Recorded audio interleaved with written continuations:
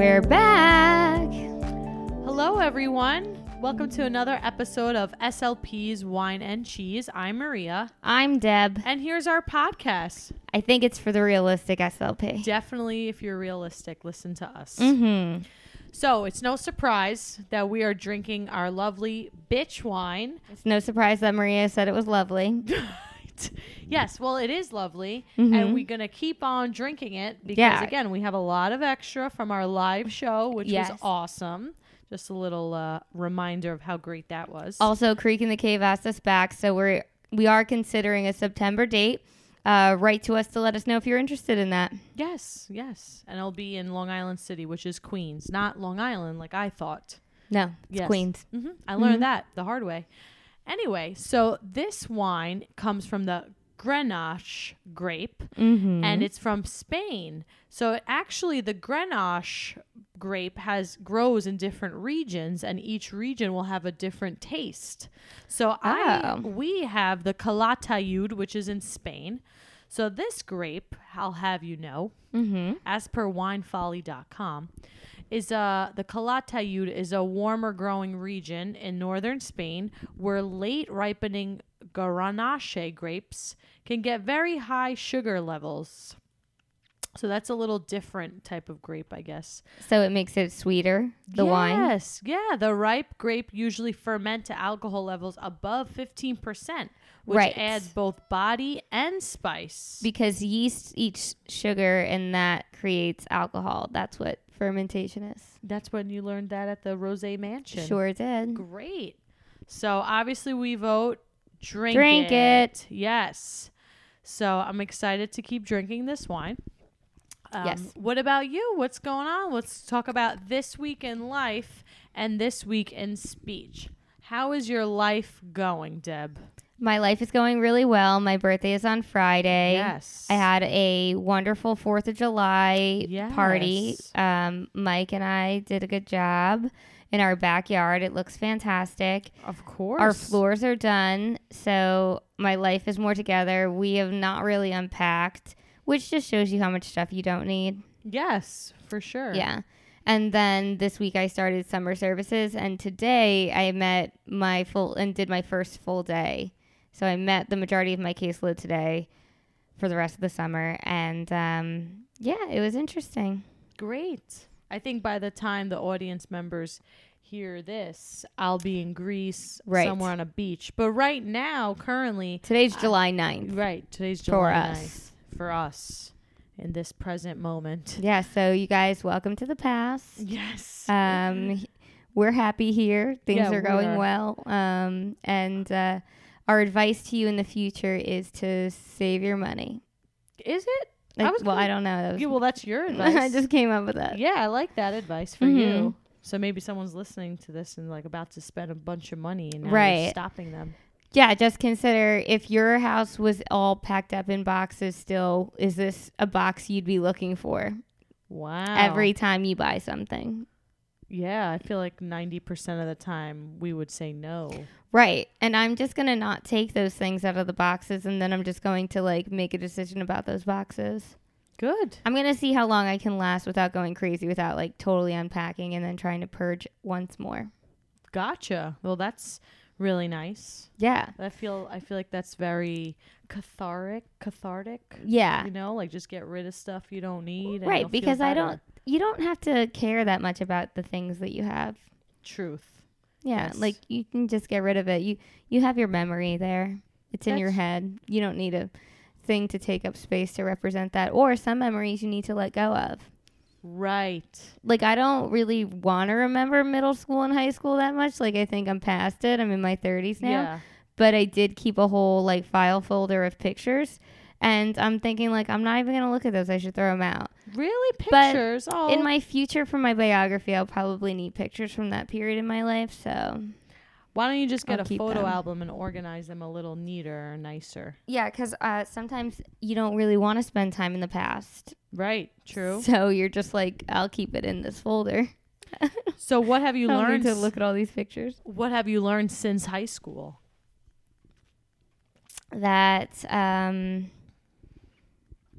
feelings aren't facts. Yes. Good one. That's so true. I like that one. I also learned from high school that low-rise jeans are not that Oh, they're great so looking. bad. Yeah. It's like maybe I don't really have a muffin top at all times. Maybe it's just the jeans' fault. Right. And also your underwear always hangs out. It's like, why Right. wear them? Yes. Yeah, So it's so annoying. those are totally out. Levi's are the best. Levi's are pretty good. I like Levi's. They're like Levi's are my most favorite jean, and my second favorite jean is J. Crew. Oh, I like American Eagle. I need some stretch. Oh, I need don't some like stretch in my American life. Eagle. All right. We can agree They're to a little bit disagree on too that. low for me too. They are a little. Actually, no. So they have like the sky high ones. Well, I haven't had the sky high. Jeez Louise. I need sky high, the long torso. But I'm also interested in this book right now. Mm-hmm. What is If it? you're interested. Is that what's going on in your life? Yes, this is what's going on in my life. Mm-hmm. And it's called The Subtle Art of Not Giving a Beep. F-U-C-K. So I was like, is she gonna keep going? yeah, I'm not gonna, because I mean, like, I already said like bitch wine like 100 times. Yeah. So I'm like not gonna try I'm gonna have to curse start again. clicking that explicit button on these Oh, podcasts before I no. upload them. I feel like no, I want us to be like virginal, you know? Virginal. I don't know. You're not really finding virtue in the things you're saying today. You're either like excessive or deficient. Okay. You need to find the middle ground. The middle ground. Between excessiveness and deficiency. Okay. I will work on that. Yeah, just the middle. So my book that I wanted to talk about, this specific chapter in this book, and it's called You're Wrong About Everything, But So Am I. And just to wrap it up, all the things that he says, this author, I'll give his name, Mark Manson. I really liked a lot of the stuff he talked about, and I was thinking we could talk about it. So Okay. one good point, which I liked, he said, growth is an endlessly iterative process. And what does that word even mean? I had to look up that word. Yeah, I was just about to ask you. I don't know Yeah. that word. Oh, let me make sure I'm saying Why it is the this right guy way. using words that no one knows? Iterative. It's an iterative process. Iterative? Yes. So narrative kind of, but it's internal? Not, well, maybe a little bit, actually. That was good. What is it? Okay. Iteration is the repetition. Oh, to iterate, like reiterate. Kind of. Yes, especially in a mathematical way. But yes, in linguistics, it's denoting a grammatical rule that can be applied repeatedly. But really, it just means, I'll tell you, is the repetition of a process in order to generate a sequence of outcomes. So really, just to not get like so technical and fancy, it just means that you're constantly growing and it's an ongoing process. So it's not like, oh, once I graduate with my master's degree in speech, bless you, I know everything. Like you're always going to keep learning as a professional, as an individual, as a parent, as, whatever, as a teacher. Whoever you are. So I think that's so important to have that mindset. Like I'm always going to keep learning and I don't know everything about everything. Right. And if you think that you do, then you're crazy. Because we don't even know everything about the ocean. Yeah, and so even one time in life, we thought the Earth was flat, right? Yeah, and you we never thought know. the sun revolved around the Earth. So there's a lot of crazy thoughts that we had, and now we're learning otherwise. Right. And Researchers don't even know everything. research don't even know. So it's about how we shouldn't seek to find the right answer for ourselves, but to seek to chip away ways we're wrong today to be a little less wrong tomorrow. Right. Yes, Yeah. True nobility is being superior to your former self. I think that's from a movie. I felt like that was like Shakespeare or something crazy. Oh, Like it's like something- from the Kingsman. I Oh, don't the remember. Kingsman movies? Yeah. Okay. He's like, there's nothing noble in being superior to your fellow man. True nobility is being superior to your former self. So you don't have to keep repeating what you've done and who you've been. Instead, you should break that pattern and grow into something else. Is that what he's trying to say? I mean, you could interpret it that way. I interpret it as, instead of like comparing yourself to others, just compare yourself to like your past self and how you're going to keep growing. Mm-hmm. So like what you did yesterday, how you're going to make that a little bit better today. Right. And that's how he talks about like you're always wrong. So instead of always seeking to believe like I'm right, I'm doing the right thing, always kind of look at something from like a sense of like doubt. Am I doing this the right way? Am I sticking to my morals? What is really truly motivating me, as opposed to like I'm right about this, Right, so yeah. think about where you're coming from, your intentions. Yes. Mm-hmm. Which I feel like is such great advice. Yes. And also in this chapter talks about how we shouldn't just always aim for perfection, because we'll never always get there. It's like, so we're aiming for perfection, but we'll never actually get there. So it's Right. almost like you're running a race that will never really be over. Right. Yeah. But I feel like that's making it sound negative. He means it more in a positive sense. Mm-hmm. So I really enjoyed this book, and I feel like it's important to talk about growing as professionals, as SLPs, because we're constantly growing. Right. We're always going to have a client that's different from the next, and family dynamics are always going to change, and even we are going to change. So just to always like come from that mindset. Right. That like nothing will stay the same forever. Yes. Things are always changing. So like you need to be adaptable and progressive and proactive and looking towards the future instead of just being stuck in the past and repeating old patterns. Right. And being like, I'm right about this. This right, is the yeah. right way. And that's not really. Right. Don't be afraid to be wrong. Don't be afraid to be wrong. I need to work on that. When I was reading this chapter, it like resonated with me. I feel like I'm always trying to be like I'm always trying to do the right thing, but there really isn't always a quote unquote right thing. Right. Because you might think something's right, but really it's not, or maybe it's a better learning opportunity if you are quote unquote wrong. Right. Absolutely. These are all relative terms here. Yeah. So yeah, that's what I wanted to talk about with that. And let's cut to a short commercial break.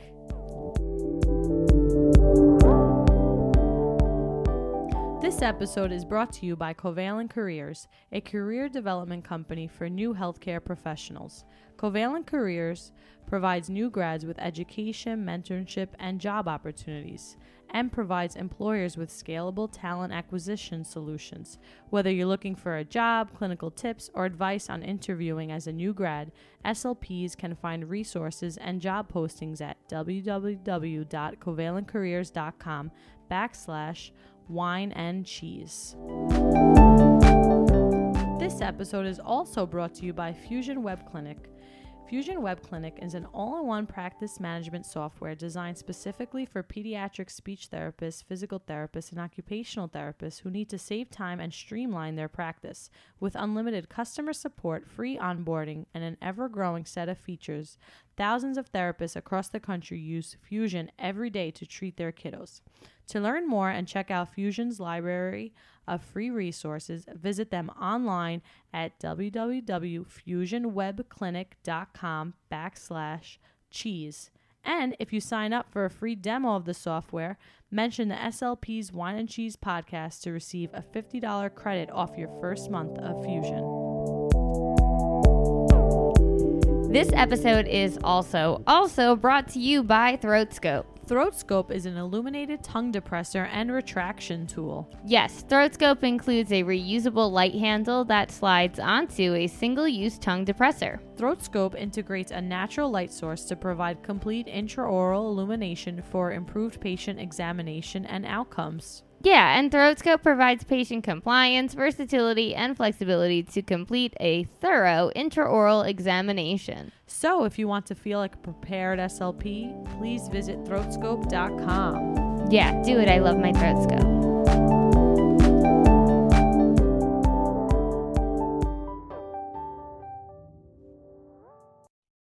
Hello, everyone. On this segment of Deb Talks, we are chatting with Meredith of the Informed SLP. Hi, Meredith. Hey, thank you so much for having me on. Of course. Thanks for doing this. Yeah. So can you tell us a little bit of your background?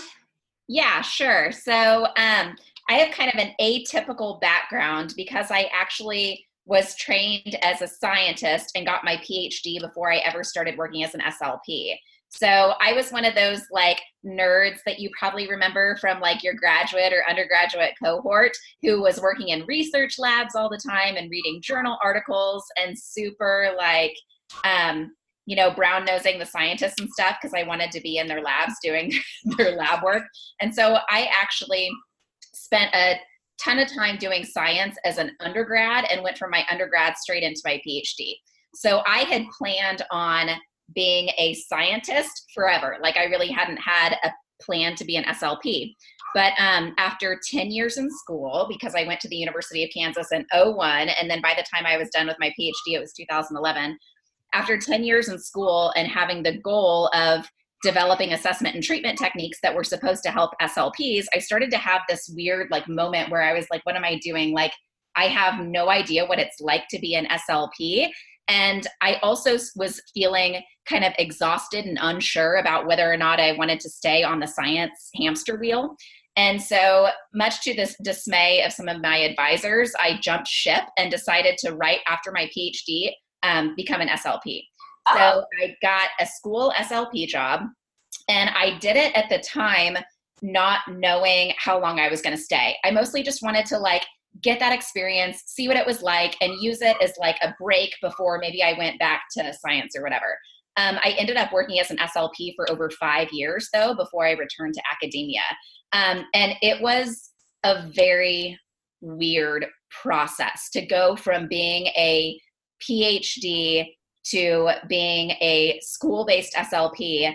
And it was hard. Like, it was a lot harder than I expected it to be. And it surprised me in a lot of ways that I think kind of affect me to this day. So anyhow, so after I worked for 5 years being a school-based SLP, I one day just kind of had this moment where I was like, you know what? Like, I have this really unique background where I understand how to read and digest science, but I also understand now what it's like to be a clinician. Like, I feel like I am an SLP. Like, I'm not just a scientist who took an SLP job for a year or two. Like, I am an SLP now, you know?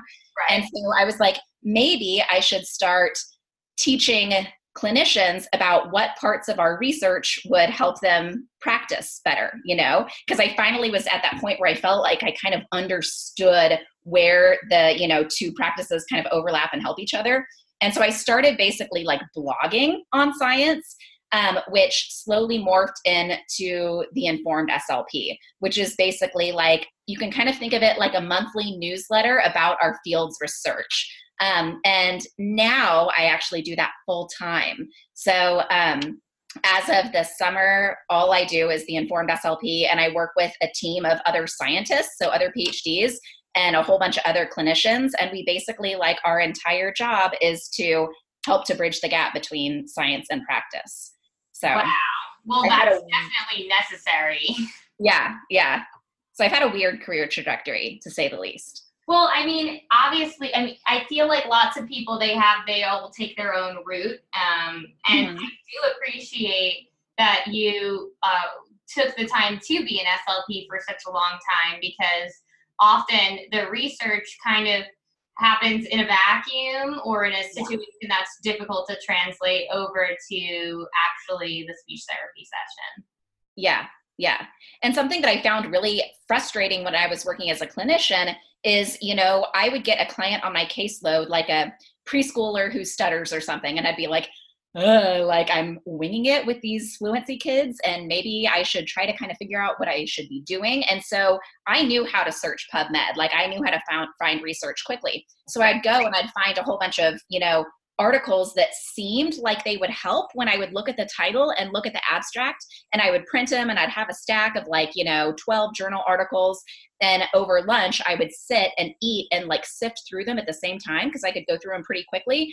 And then a lot of times after an hour, I would realize that I had nothing, that what I just read in no way was actually going to help me with the client I was about to see.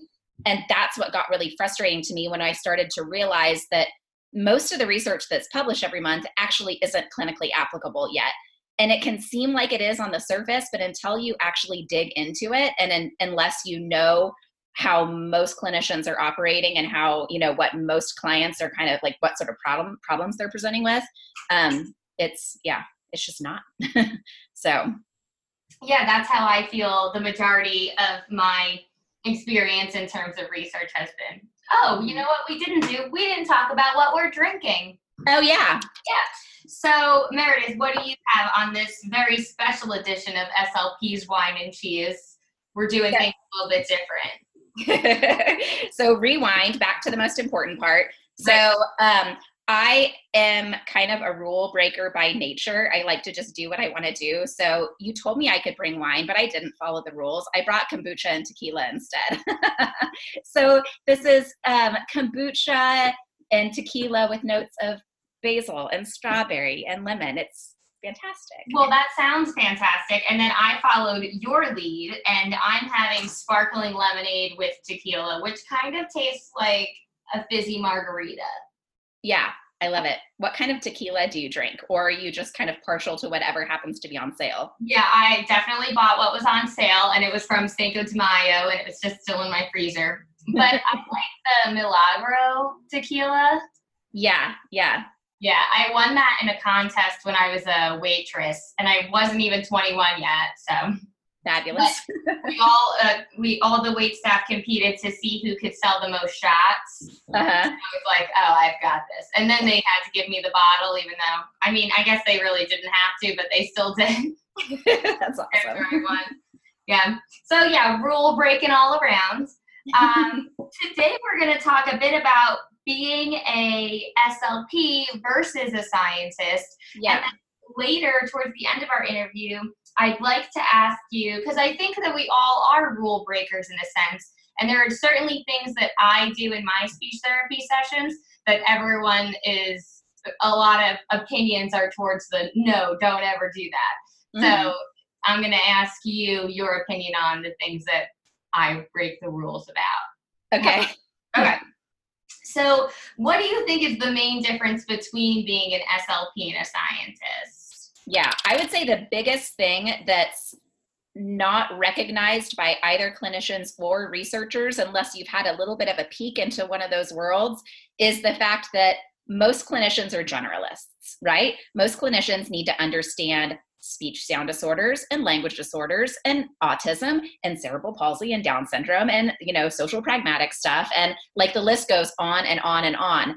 And, understanding the research behind just one of those topics, like understanding behind the research behind AAC alone, is massively huge. Right. Whereas scientists are specialists. So most scientists don't know about all those things. They know about one or two or maybe three of those things, and they deeply understand the evidence behind those little things. Or not little things, but they end up being very big topics because they take up your whole career really digging deep into those topics. And so I think the way this ends up playing out with like misconceptions is scientists, I think, tend to forget how much SLPs are responsible for knowing. Like scientists will be like, oh, why don't you just understand the research behind how to treat language disorders? Like, I understand the research behind how to treat language disorders. Why don't you? I think they forget the sheer volume of information clinicians would have to be responsible for in order to truly understand the evidence base behind all those topics, which is a bit unfair. And then the way clinicians tend to misunderstand it is a lot of times they think that PhDs know all the research, right? So people will come to me and they'll ask me about the research behind a specific topic as though I'm like an encyclopedia. But I'm not an encyclopedia. I don't even kind of sort of know everything. About the only thing I can offer is that I know a lot about a few little topics, and then I can look up things really fast just because I practice at it. So when I was working as a school-based SLP, and before people knew me very well, I remember having a lot of experiences at the staff meetings where my colleagues who were SLPs who had been working for 3 years or 5 years or 15 years, when they first met me as a PhD, they thought that I was going to come in there knowing everything, but they were often surprised by how much I knew about certain topics, and then the fact that I knew nothing about other topics, literally nothing, So I would say that that's the biggest difference that causes just kind of miscommunication and stuff. I don't know if you know. because you can't know everything, and it sometimes feels like you have to. And sometimes I think as an SLP, you like put too much pressure and guilt on yourself, thinking like, oh, I should have known that, or I'm such a bad SLP for having done that thing that everyone knows you shouldn't do, or something along the lines of that. It's a lot of information to be responsible for, like a lot. Right. Do you feel like, so for the most part, to sum up what the Informed SLP does, you provide summaries and like kind of bullet points and ways in which this research can be applicable to the speech therapy session, right? Yeah, exactly. So remember how I said earlier that like most of the research that's published every month looks on its surface like it would be useful to SLPs, but once you read it, you realize it might not be. That's part of the problem we solve. The other problem we solve is like, remember when I said a few minutes ago about how I would like print 10 journal articles, sit down, go through them all and be like, dang it, like where's the stuff that I can use? Like where's the useful information? We basically scour all the literature every single month, doing deep dives into databases and all the journals, looking for those things that are useful.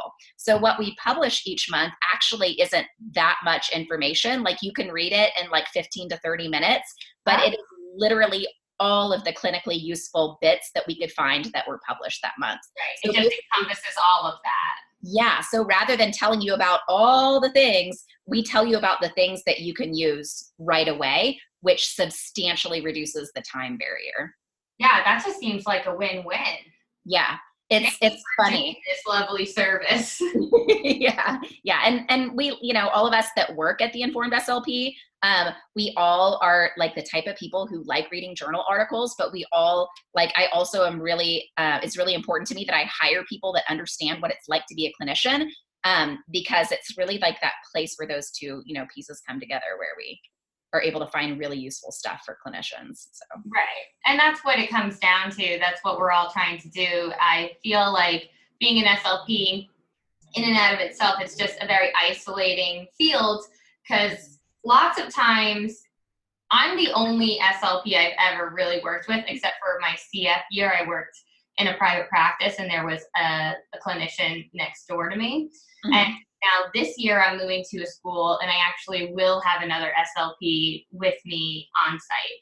But for my 7 years, 6 of them, I've really just been on my own. And that's why I really started my Instagram doing videos of myself doing speech therapy, because I just thought there was so much complaining on the internet about like lack of ideas and struggle to get things done. And I never felt that. I mean, I feel other pains like session notes and paperwork, but not interacting with clients.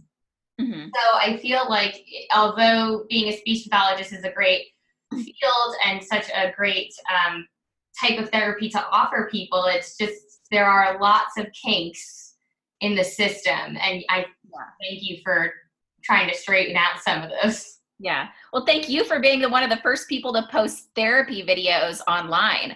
I followed you for a long time, and that's one of the things that very first stood out is like you were one of the only people who was actually showing what therapy looked like, which a lot of us didn't even get that much in grad school, right? Like how often do you, and even still to this day, the majority of information that's out there for SLPs isn't those kind of like high quality videos where you get snippets of what it looks like to do the therapy. It tends to be more like printable things and like directions for how to do things and stuff like that, which is good. But good for you for being brave enough to just be like, you know what, I'm just going to video it because I know that that's what people want. And so let's just get it done. That's how I felt. And I also like, although I do sell products, I never wanted anyone to think that my Instagram was one giant ad. Like you can draw what I'm drawing, you can copy it. I don't care. I can't stop you from making circles on a page. But like, if you want to buy my stuff, thank you. I appreciate it. It's been quite helpful to me that people buy materials from me. But I think it's just so much better to show the how rather than to like just feature products. Yeah. Oh, totally. Yeah. People have asked us for that before, actually, through the Informed SLP. I have a running list of all the things that people are like, wouldn't it be nice if you'd do this for us? Wouldn't it be nice if you'd do that for us? And one of them is videos. And yeah, That would be a really huge thing, though, to try to like reenact what the therapy looks like for some of these art research articles. But I've spent a lot of time trying to talk scientists into doing that. Right? So like scientists publish these papers where it's like, oh, like here's the therapy protocol. Let me describe it in like 6 paragraphs. When in reality, they could just get permission from some of the kids participating in their study, video it, and throw it up on their lab website. So to any scientists listening, put videos up on your lab's website. In fact, most of them already have videos of all of their data because they want to video it so that they can like code it later and do further analyses of it later. So those videos are just sitting like on the computer somewhere. Yeah, and I feel like whenever I take any type of professional development or CEU course, there's always videos. I'm just like, why aren't these all over Instagram? Yeah. But I don't know, if you ever wanted to merge, if you were ever like, this is what this research article is saying should be done. So if you have anybody who is working on this technique, try doing X, Y, and Z, and I'll do it and I'll send you a video. So maybe we can do that. Plus Deb. Yeah. I would be totally into that, especially since now I'd like to talk to you about all of the rules that I break and the things that I think that I do wrong, but I actually like to do in therapy. Okay. My first one is a major one that I do constantly. And I do articulation therapy, and I associate the sounds with the letters, which I feel like in grad school, and also sometimes I used to get direct messages about it, not so much anymore. But there are lots of approaches to articulation and phonology type therapy sessions saying like, forget the letter, don't use the letter, just focus on the sound.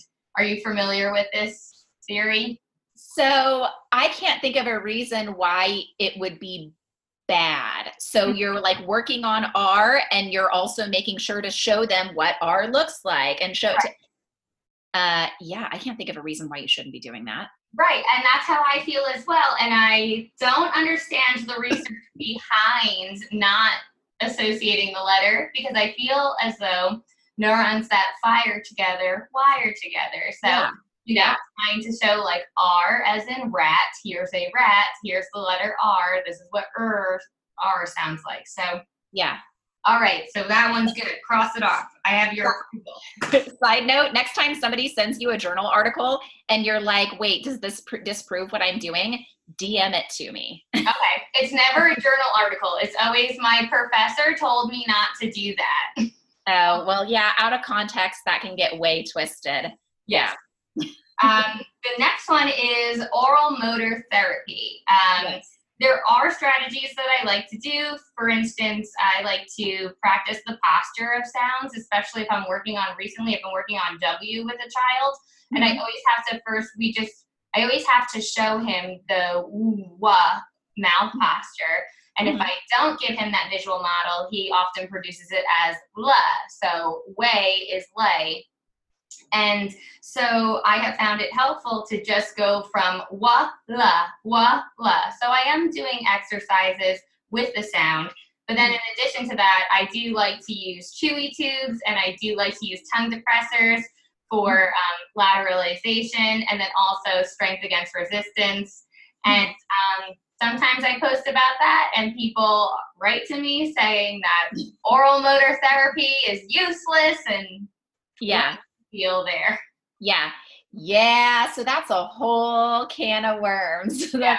But like, so several of the things that you said are correct, and several of them could be pointless depending on exactly how you do it. So first of all, like getting the articulators in the right place in order to work on a speech sound is completely evidence-based. Right. Like oftentimes there obviously is like a phase where you're using tongue depressors and helping push the child's mouth into the right position, using tactile cues, using your hands, using mirrors, and working on just getting your mouth in the right position, right? And so technically that does like, that can look like non-speech because you've yet to add vocalization to it, but there is absolutely, like, that has to happen. That has to happen for a lot of kids. I'm like, wake up, this is what we're doing. Like, so this tongue tip it probably never felt this sensation before, and I'm just trying to like increase that sensory input to trigger a motor response. Yeah. Theory behind it. That's where And yeah, and that's like that. I mean, I do that. That's what you're supposed to be doing. The only thing that you said that is a little bit like not supported by the literature would be the strength stuff.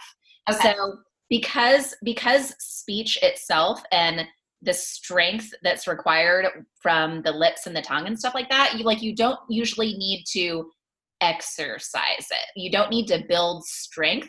So if you are thinking of it from that frame, it's not really quite accurate. But if what you're doing is just trying to get the child's articulators in the right position and trying to get them to the point where they can put their articulators in the right position themselves, then that's all good. So yeah, the reason that people freak out if they see the Chewy Tube type stuff or like some of those tools is because of who those are sold by. Right? Right. So like, here's this funky thing where like orofacial myologists historically were people that were promoting non-speech oromotor exercises, which are not evidence-based. However, in our field, there's a lot of assumption by people that therefore anything orofacial myologists do sell or say must be wrong because there was this one thing that they were wrong about historically, which is BS. So you'll get people in these camps where they're like, anything that's said or done or recommended by an orofacial myologist must be bunk.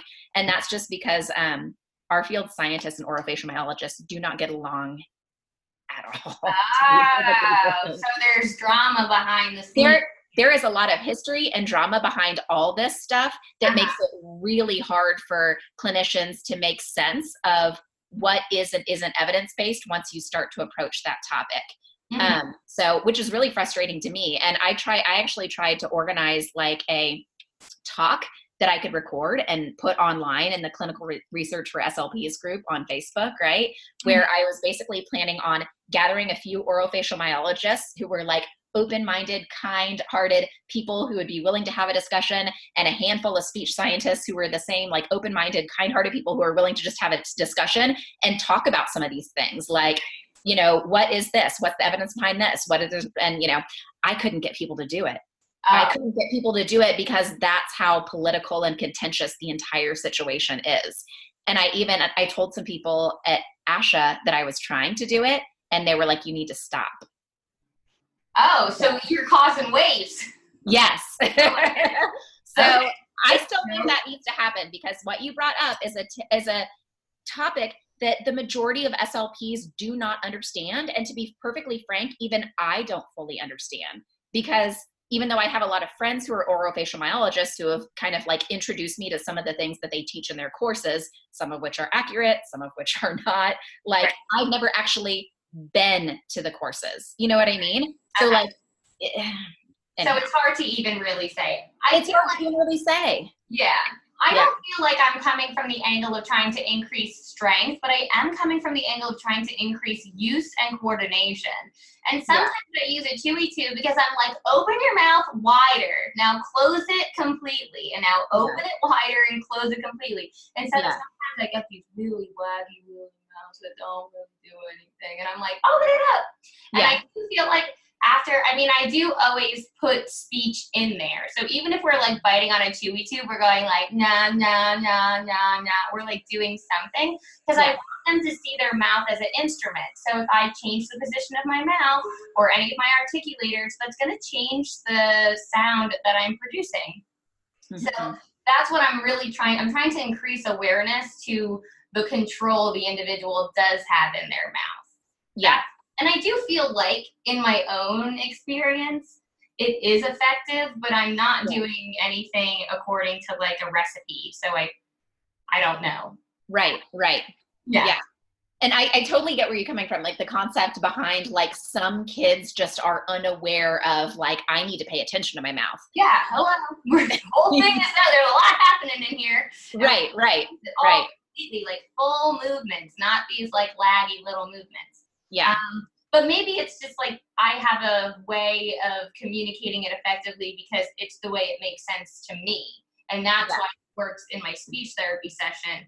But if it doesn't make sense to somebody else, then they're not going to be able to execute it in a way that's effective for their speech therapy session. Yeah, totally. And also, like sometimes there can be a little bit of a placebo effect type thing going on where like maybe you have this protocol that you're used to doing. It's not like a protocol like, follow a recipe, but like activities or strategies you're used to using at the beginning of speech sound sessions, which in and of themselves aren't necessarily directly impacting the child's speech, but maybe it kind of warms them up, not from the standpoint of warming up the muscles, because you do not need to do that, but maybe it warms them up to the idea of therapy and paying attention to you. And sometimes it gives them early success that I think can also cause a placebo effect, like in the child himself, where he's like, oh, Miss Deb is telling me to put my tongue this way, then this way, then this way, then this way. Look, I'm successful.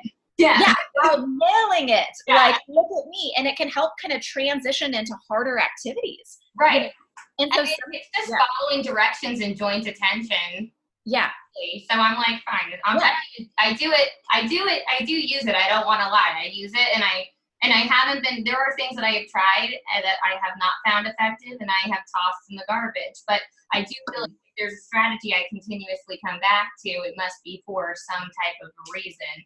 Even if it's just like a maintenance thing, like something that like helps them feel successful so that we can do something a little bit trickier next. Yeah. Then, exactly. Then so be it, And like, I don't feel like clinicians should ever feel bad for trying things that maybe there's no evidence behind, but within your session, if from session to session, you're seeing that like doing that little activity interspersed with other things helps the kid, then keep freaking doing it, Like, because, for example, I have been working on my handstand for the longest time, and I'm okay at it. I could do a headstand for a very long time, but for my handstand, I have really like 5 years, and I still can't do it for very long. And then my friend came over, and he was like, oh, you need to bend your elbows.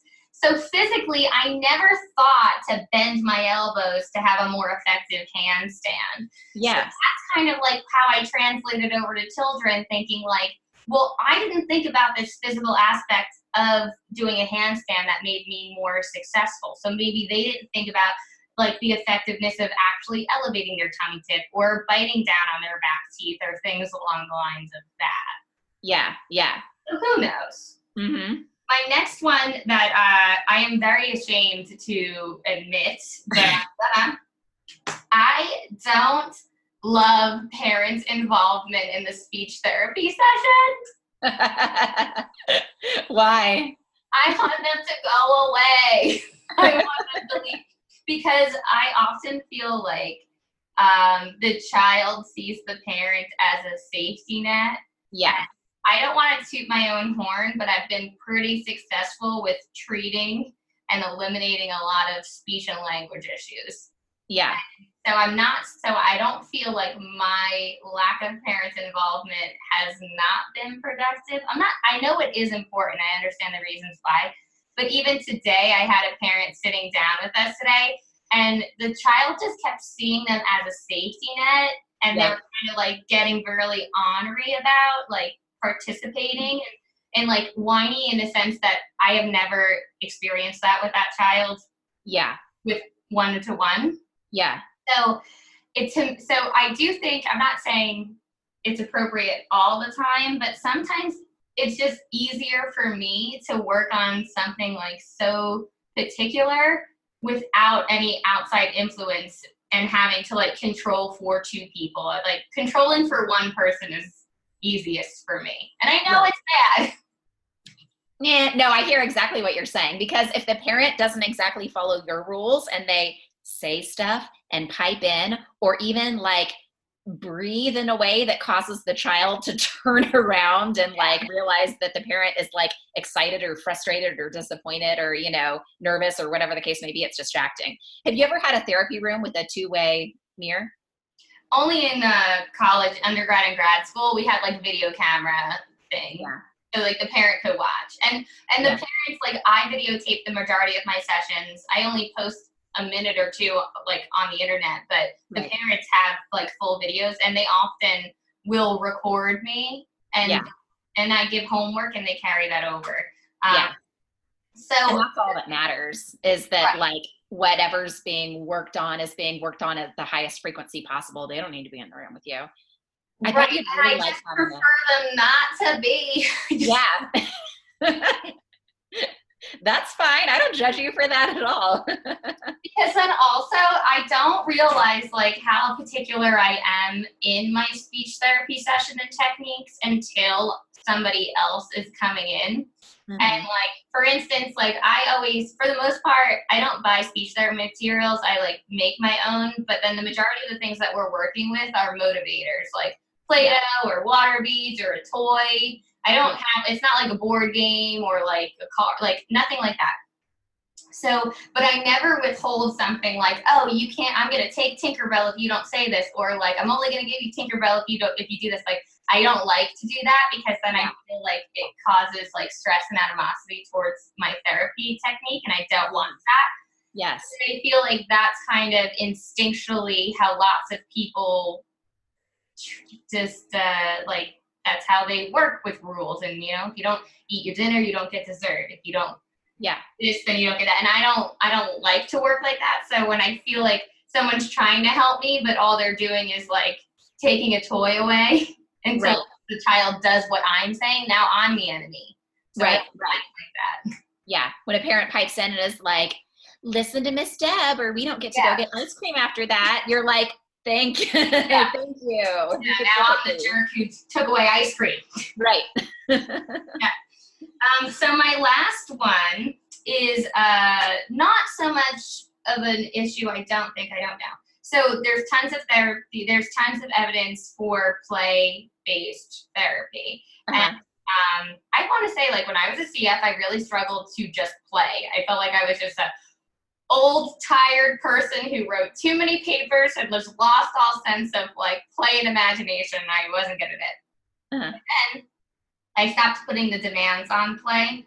So I am, and I also decided, like, I don't have to always play, but I can always be playful. Yes. So what I like to do is combine a drill play approach. That's how I like to do speech therapy. So I'll be silly and I'll play with words, but I really don't like having a sensory bin and digging out toys and spending 20 minutes labeling 10 toys. I want to have like 50 productions of something. So I'd rather do a drill and then put something on my head, or like say a funny noise, or show them an alligator that might bite or something like that. Like I want to be playful rather than make the activity a game. Yeah. Oh, I 1000% agree with you. Like hands down, because you've got to get the therapy dose as high as possible. Right. So if like the activities that you've planned are too involved where they're a game in and of themselves, or they're an activity in and of themselves, it's going to end up taking away time from the actual targets you're working on and reduce your dose. The best therapists, which, you know, this is hard because it's hard to be this person sometimes, but the best therapists are the ones who don't use a ton of stuff, but like themselves, like their interaction with the child is the part of the therapy that's rewarding. Like if you can make yourself the person or the thing that the child wants to play with, not the like objects that you bring with you, then you'll have so much more control over the therapy, right? Right. That's what I always try to tell my CFs. I've had so far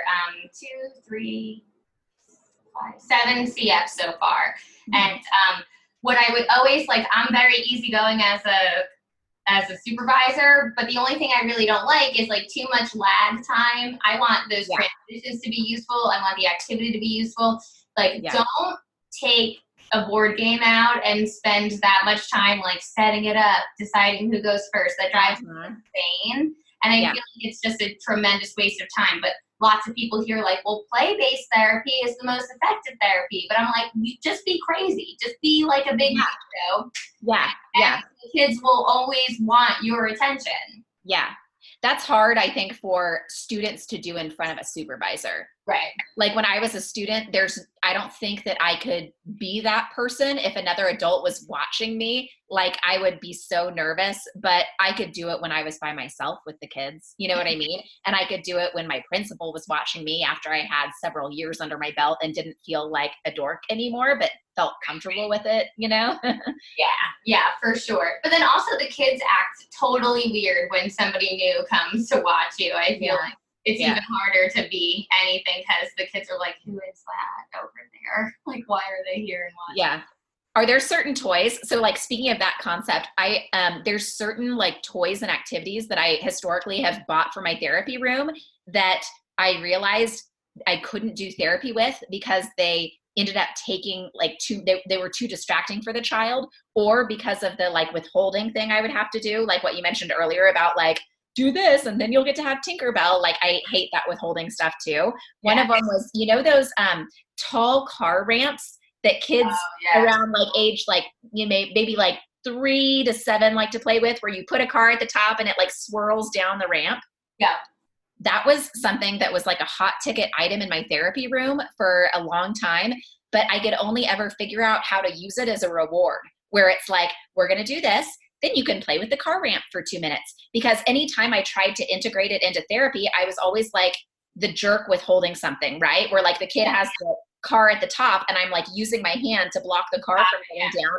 And I'm like, say go, you know, and I'm not going to pull my hand back until they say go. Like, have you found any toys like that in your therapy room where like, you're like, I can't use this in the way I want to because it decreases my ability to actually get the targets out of the kid? Yeah, all of them pretty much. I don't use like the only toys that I use, and also so like, because we both are agreeing that we hate that like withdrawal thing, what I like to do is if I'm playing with a toy, then I make sure that my toy has several pieces so that the child wants to continue working so that they can make their tower bigger, or they can complete Potato Head, or the puzzle will be complete. So I'll often like have a page of like minimal pairs or one of my coloring sheets, and I'll use the toy that they're working for, which will often be a Lego or like a puzzle piece or something like that. And I'll be like, tell me bye, bite, bad, bag, win, Lynn. Like, and I'm doing that. And then once they finish that, they get that piece. And I try to pair it with an activity that they feel successful in so that they can keep going. Mm-hmm. Because once I challenge them too much, they'll become satisfied with what they have in their hands currently. Yeah. They won't want more. So they'll be like, well, I don't care about more Play-Doh because I do have a ball here and that sounds too hard, so I don't want to keep doing it. Yeah. Yeah, so then I'll put it on my head and then I'll be like, oh, let me hear you do it. Just do it silly and something like that. And then I'll get them. Yeah, because you're turning yourself into the reward. Like, that's the thing that always would work best for me, is if I thought of myself and my own and like my interaction with the child as the thing that they're working for. Like, if they're working for like continued interaction and play with you, then the objects become a non-issue, you know? Right, because I have never found it effective to leave a child to their own devices to find enjoyment in a toy of any sort. There is no, maybe coloring pages. My coloring pages, I can leave them and they can just color them, but the point is to talk about them when you're coloring them. Yeah. But there's nothing I can be like, just do this game on the iPad, because they still want to click out and look at everything else you have to offer on that iPad. Yeah. And they'll get bored of an activity if I'm not doing it with them. So, or then you end up stuck and you're like, I guess I'm doing modeling and auditory bombardment now because I'm just talking and this kid's not paying attention to me. Right. Exactly. Yeah. Yeah. So, all right. So I feel better about all the things that I have been breaking the rules about and like doing wrong. Before we conclude, is there anything like if you were like, if anything, this is what I want all SLPs to just keep in mind or to know or to not let go of or to revert back to? Yeah. Yeah. I guess the one thing is, knowing the research is frustrating because it's extremely time consuming. It can get expensive. Like we said, a lot of it isn't yet ready for clinical application. It's too theoretical, or the technology they're working on just doesn't exist. But that being said, our field scientists are all working together to try to advance our clinical practice as best and as fast as they possibly can. And science just plain takes a while. But the most important thing is that even though it can be frustrating, that you never abandon it. Like, you should never be that person where you're like, I haven't looked at a single journal article in 15 years. you know, because that could be a bad sign that you're perhaps like not staying up to date, because I know it's excruciating. I know it's tedious, but there's a lot of research out there that, you know, every SLP should know now, because it would change their practice dramatically. And it's hard to find those things, which is why the Informed SLP is working to find those things for you guys. But even just when a colleague recommends it and says like, oh, this paper about, you know, like treatment of apraxia is really good, don't just look at it and be like, I remember what grad school was like, and I'm not going to look at that paper because it's going to be horrible, awful, and boring. Like, you have to just push yourself even just a tiny bit, and, you know, and if it's too hard, just sign up with the Informed SLP, and your life will be easier. So if you really feel like you're dragging your feet, or you got this mental block because you were traumatized by grad school, then Meredith is the gal for you. Everybody was traumatized by grad school. It doesn't mean you don't like science. It means that you still have to learn how to like it or love it, maybe just to learn it with somebody else. I didn't ever feel like the coursework in grad school was too hard, but the lifestyle was entirely too hard. That I was exhausted. I was like, I don't even know how to describe. I don't even have a word for what it was. I was drained. That's a whole other podcast episode that you should do some point in time, is grad school. Mm-hmm. Like, what makes it hard? What does everybody have in common? All right, writing that down. Grad school. What makes it hard? What makes it hard? What parts of it are hard for everybody? And also, like, there's some parts of it that just plain need fixed, you know? But you could invite SLPs and like faculty members. I could let you know faculty members who actually would be willing to discuss like the parts of grad school that can't be changed versus the parts of grad school that maybe should be changed. Because I think that's important too. You know, like when you have people that actually understand like which parts of it are and aren't malleable, we can better advocate for ourselves as, you know, clinicians and grad students in terms of that's a great idea. I would totally want to do that. I would say personally, I'm beyond envious. I'm like green with envy, jealous, and a little bit mad when I see graduate students who get to do fees and scopes and stuff, because I never got that opportunity. So I am jealous of all of you out there who do, and please take advantage of that. So then before we end, do you have anything to plug? Where can they find you on the internet and any of that? So theinformedslp.com, and that'll link you to Instagram, Facebook, Twitter, all that stuff. I would say right now we're most active on Instagram because it seems to be the most efficient way to get information to SLPs. And our handle on there is just @theinformedslp. All right. Well, thank you so much, Meredith. Yeah, good chatting with you. Will I get to see you in person? Are you going to any conferences this year? I will be at ASHA in Orlando. I'll see you there then. Oh, wonderful. All right, talk more soon.